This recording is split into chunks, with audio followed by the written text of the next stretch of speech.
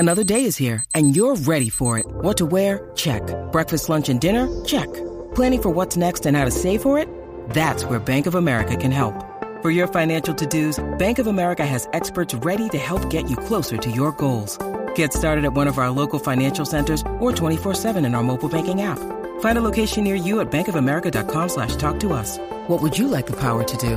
Mobile banking requires downloading the app and is only available for select devices. Message and data rates may apply. Bank of America N.A., member FDIC. Jeff Howe's Longhorn Notebook. Craig, I will yield the floor to you. You've got pretty much the next 10 minutes or so for baseball audio or pretty much whatever you want to cover. We haven't talked any baseball during the show. We're going to save it for when you came on. So the floor is yours, Craig, however you want to handle the first two games and what to look forward to today. Take it away. Well, I mean, I think, Jeff, that the impressive stuff, and I asked David Pierce about it a few moments ago, was that really and truly in the first two games, I said as a head coach, you probably got everything you could ask for. In other words, first and foremost, obviously the wins, but got incredible starting pitching on Saturday night from Lucas Gordon, a career-high 8 innings for him, and Heston Toll was tremendous in his 1-2-3 ninth. And then they just, they attacked, hit. I don't think I've done a game with 5 solo home runs from Texas. And we were joking, Roger Wallace and I were joking about the fact that, Keith Moreland would always say to us on the broadcast, solo homers won't beat you. Well, you hit enough of them, you will. And Keith and I have talked about that, too. And they hit 5. So they had that, and it was cool to see Dylan Campbell in his final opportunity come up, or rather Porter Brown in his final opportunity to extend his consecutive game streak of reaching base to 32. And he also made a really nice catch in the outfield sliding on Saturday night in the win. And, of course, Dylan Campbell, in his first 2 at-bats, both Saturday and yesterday, extended his hitting streak now to 22 games. And then what more can you say about Porter Brown? I mean, obviously coming back home, and David Pierce said he was, he was hoping. He didn't say he was concerned. He said he was just hoping that Porter wouldn't put too much pressure on himself. And when we were talking, I likened it to Tyrese Hunter going back to the state of Iowa.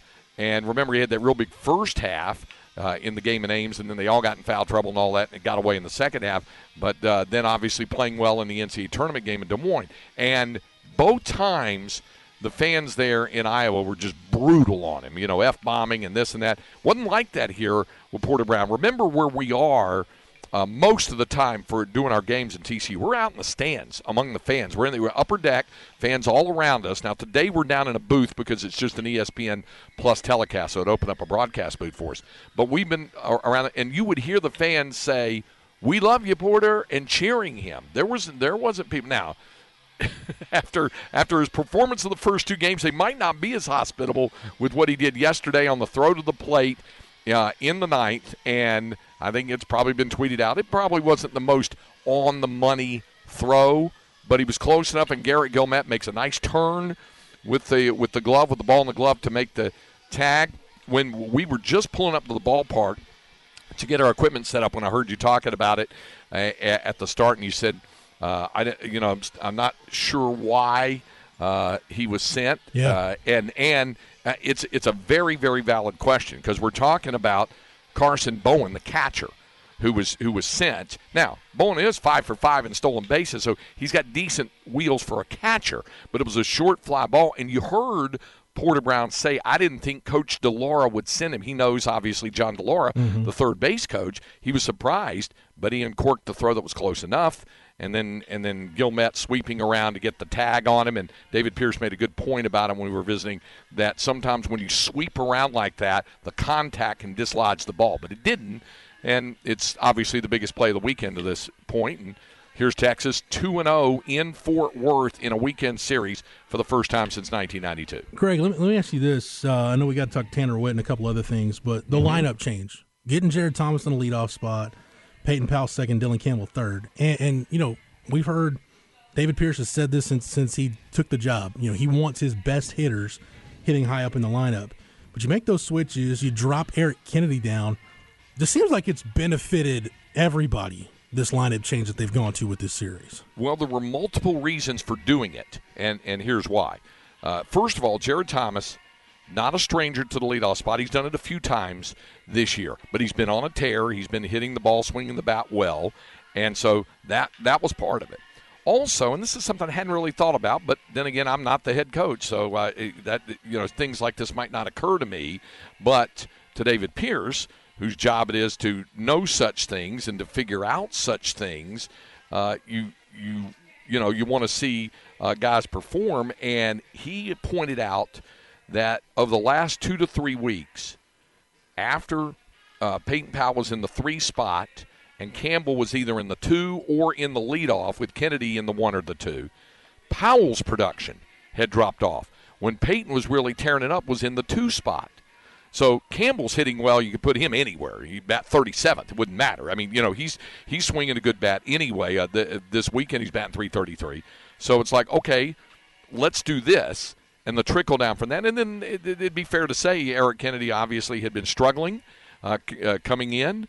EK this weekend is batting .286. He's 2 out of 7 at the plate, but he's driven in 2 runs with those 2 homers. He's drawn 2 walks.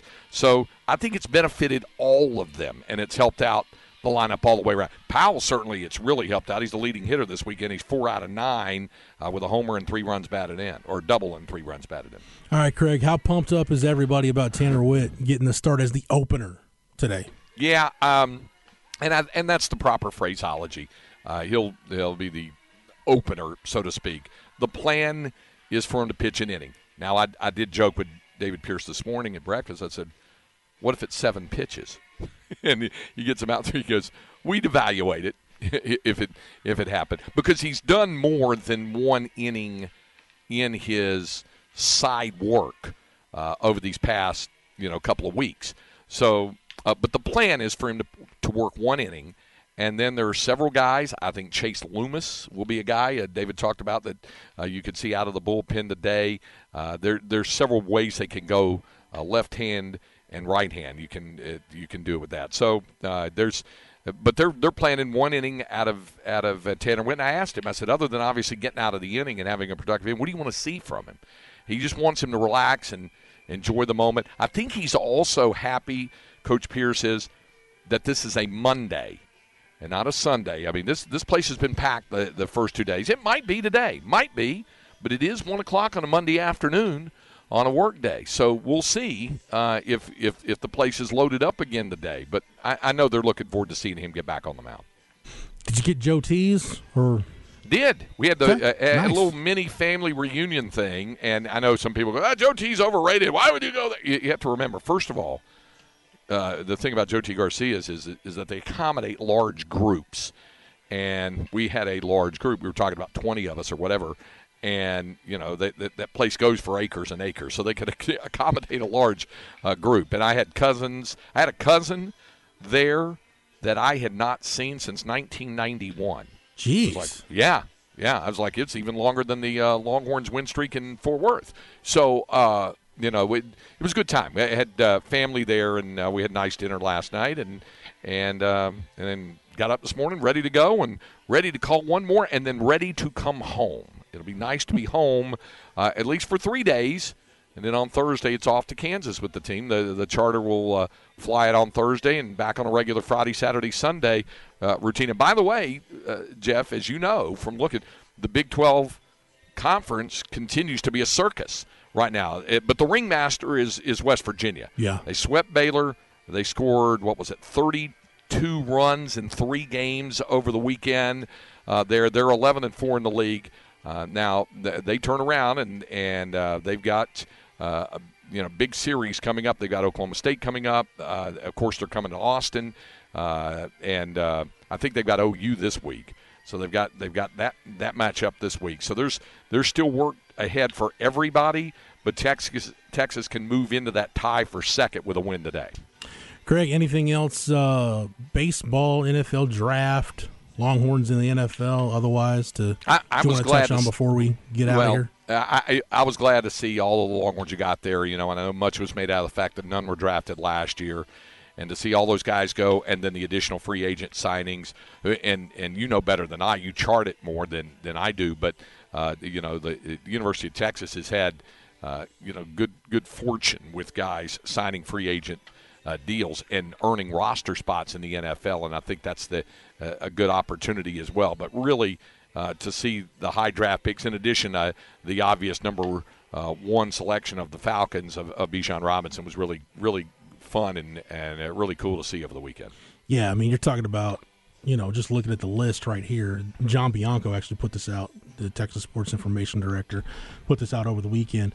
Longhorns who are undrafted free agents and active on NFL rosters in 2022.